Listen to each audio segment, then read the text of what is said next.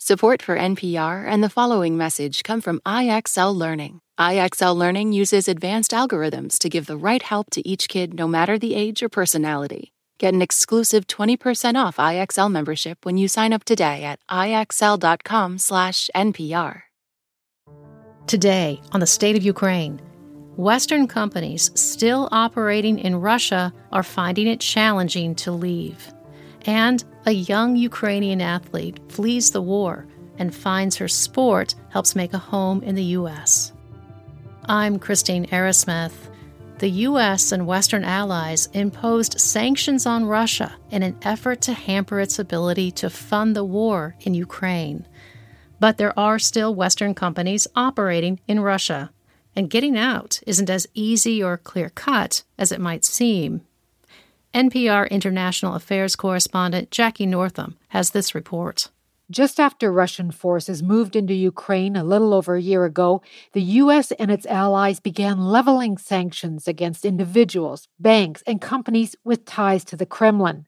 There was no requirement that U.S. companies leave Russia, but Western companies feared they could get caught up in sanctions, and there was public pressure to get out. It was an incredibly frantic time. Adam M. Smith is a former U.S. Treasury Department official, now a partner at Gibson, Dunn & Crutcher. Here in the U.S., partners of mine in the U.K., across Europe, across Asia, were responding to increasingly frantic calls from folks that didn't understand what these sanctions meant for them and particularly how to stay on top of it. And this was when sanctions were changing at an incredibly rapid clip. There were roughly 1,400 Western companies operating in Russia before the Ukraine war, according to Jeffrey Sonnenfeld with Yale's Chief Executive Leadership Institute.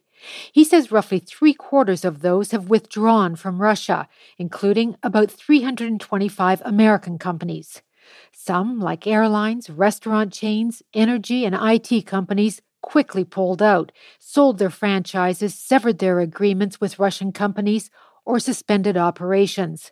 Sonnenfeld says others took much longer to get out. There were companies that were going through stages of exit that had some difficulties getting out. There were some legal complications. There were franchise arrangements and things that made it hard for them to figure a way out. Sonnenfeld says about 400 companies still remain, including American ones.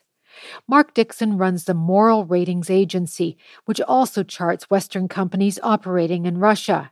His group, like Sonnenfeld's, keeps a long list of hundreds of companies in various stages of activity in Russia. He says some prominent firms have said they're getting out, but sometimes that's not the full picture. Sometimes those announcements only related to certain activities, and sometimes they were announcements of what they would do, but then the companies never followed through and actually did it. Daniel Treisman, a Russia specialist at UCLA, says some companies are hedging their bets to see what happens once the Ukraine war is over. He says Western companies run the risk of reputational harm if they stay, but could lose customers to other companies still in Russia if they go. They don't want to be outmaneuvered by their rivals. So they don't want other firms from other countries, from China or from wherever, to step in when they step out and take over that part of the market. And companies, large or small, trying to exit Russia are facing a loss, says Daniel Tannenbaum, who advises multinational companies at the consulting firm Oliver Wyman. No one is really making money on exiting Russia because it's essentially a fire sale. For the companies that are still there, that are planning to exit, there's some that are also trying to manage the cheapest exit, if that makes sense, really the least loss to their shareholders as possible. And the Russian government has been making it more difficult for companies to pull out, says Adam M. Smith. One of the things they've done in the past few months is impose what looks like an exit tax. Some percentage of that will go to the Russian Ministry of Finance, or the Central Bank of Russia. Revenues which could be used for the war in Ukraine. In general, American companies currently are not required to pull out of Russia. But lawyer Tannenbaum says the Biden administration is sending signals that could change. I think you're beginning to see more pressure and companies give into that pressure of just like enough of waiting, just leave, if you're still on the ground. Another reason to get out, the real possibility the Russian government could just come in and seize the company. Jackie Northam, NPR News. When Russia invaded Ukraine last year, a promising teenage tennis player and her mom had to flee Kyiv. They were eventually approved to relocate to the United States and landed in New Hampshire. Now, the sport she loves is helping her find her way in America. New Hampshire Public Radio's Todd Bookman has her story. Let's go. Up. Nice. Next. It's a warm day, and a circus of little kids run around a tennis court. In the middle, 17-year-old Paulina Makarenko conducts them with her racket. Yes, good job. Next, guys. Makarenko is single-handedly improving the tennis skills of an entire neighborhood of kids. The parents pay her a little money, donations really, to help support her own tennis dreams. Her goal is to play in college in America, a place she never imagined she'd live. So had you ever heard of New Hampshire? Nope. It's pretty good. Really good. I love this area. Yeah, lots of trees. Lots of trees. Just, I see tree. She and her mom, Nina, have spent about 9 months now in the coastal town of Hampton Falls. They're staying in a home owned by a local church surrounded by woods.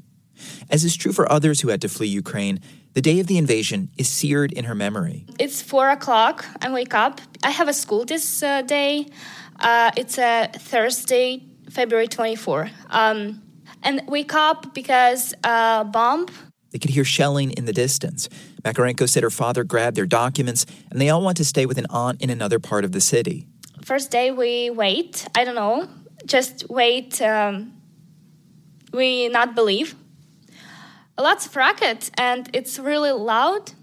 This night we go to basement. They spent the next 14 nights in the basement.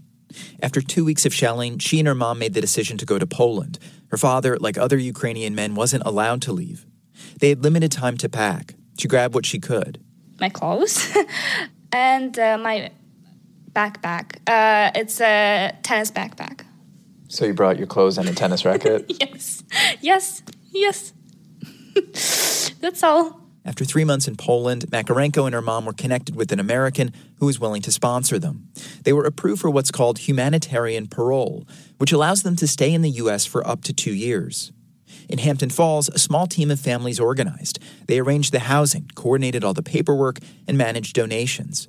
Katie McLaughlin is one of the helpers. When they got here, there were a lot of tears and just a lot of emotional stuff to deal with.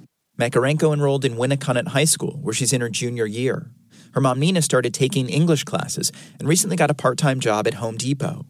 They've settled here, in a way, which means that the thing that was central to the whole family before the war, tennis, is back, front and center. Before the COVID pandemic and then the invasion, Makarenko was ranked in the top 50 for juniors in Ukraine. But here, she's starting from scratch. She doesn't have a ranking yet because she's only played in a few tournaments. Most teenagers hoping to play in college train year-round. 5-6 days a week, they work with a coach, they have hitting partners and a routine.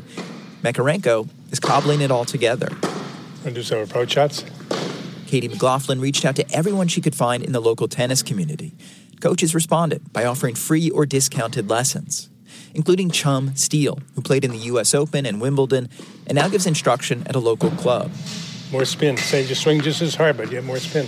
Tonight, Makarenko is hitting with a 79-year-old member of the club, while Steele gives advice. Despite the upheaval of the past year, he thinks she's already good enough to play in college. Tremendous ground strokes, tremendous power, and she needs lots of match play experience. That's the big thing that she's lost in the last couple of years. Her high school team season is just getting underway, and she'll play in elite regional tournaments. School's otherwise going well. Her English is rapidly improving. She's got friends. She's going to take driver's ed this fall. Her life is beginning to take root here. Right now is good life I have. So I'm happy. Very, very busy, Paulina, right? Oh, yeah, busy. Busy. That's why I'm not crying. I'm so busy. Busy with her life, and soon reunited with her whole family. Makarenko recently found out that Victor, her dad, was granted permission to leave Ukraine.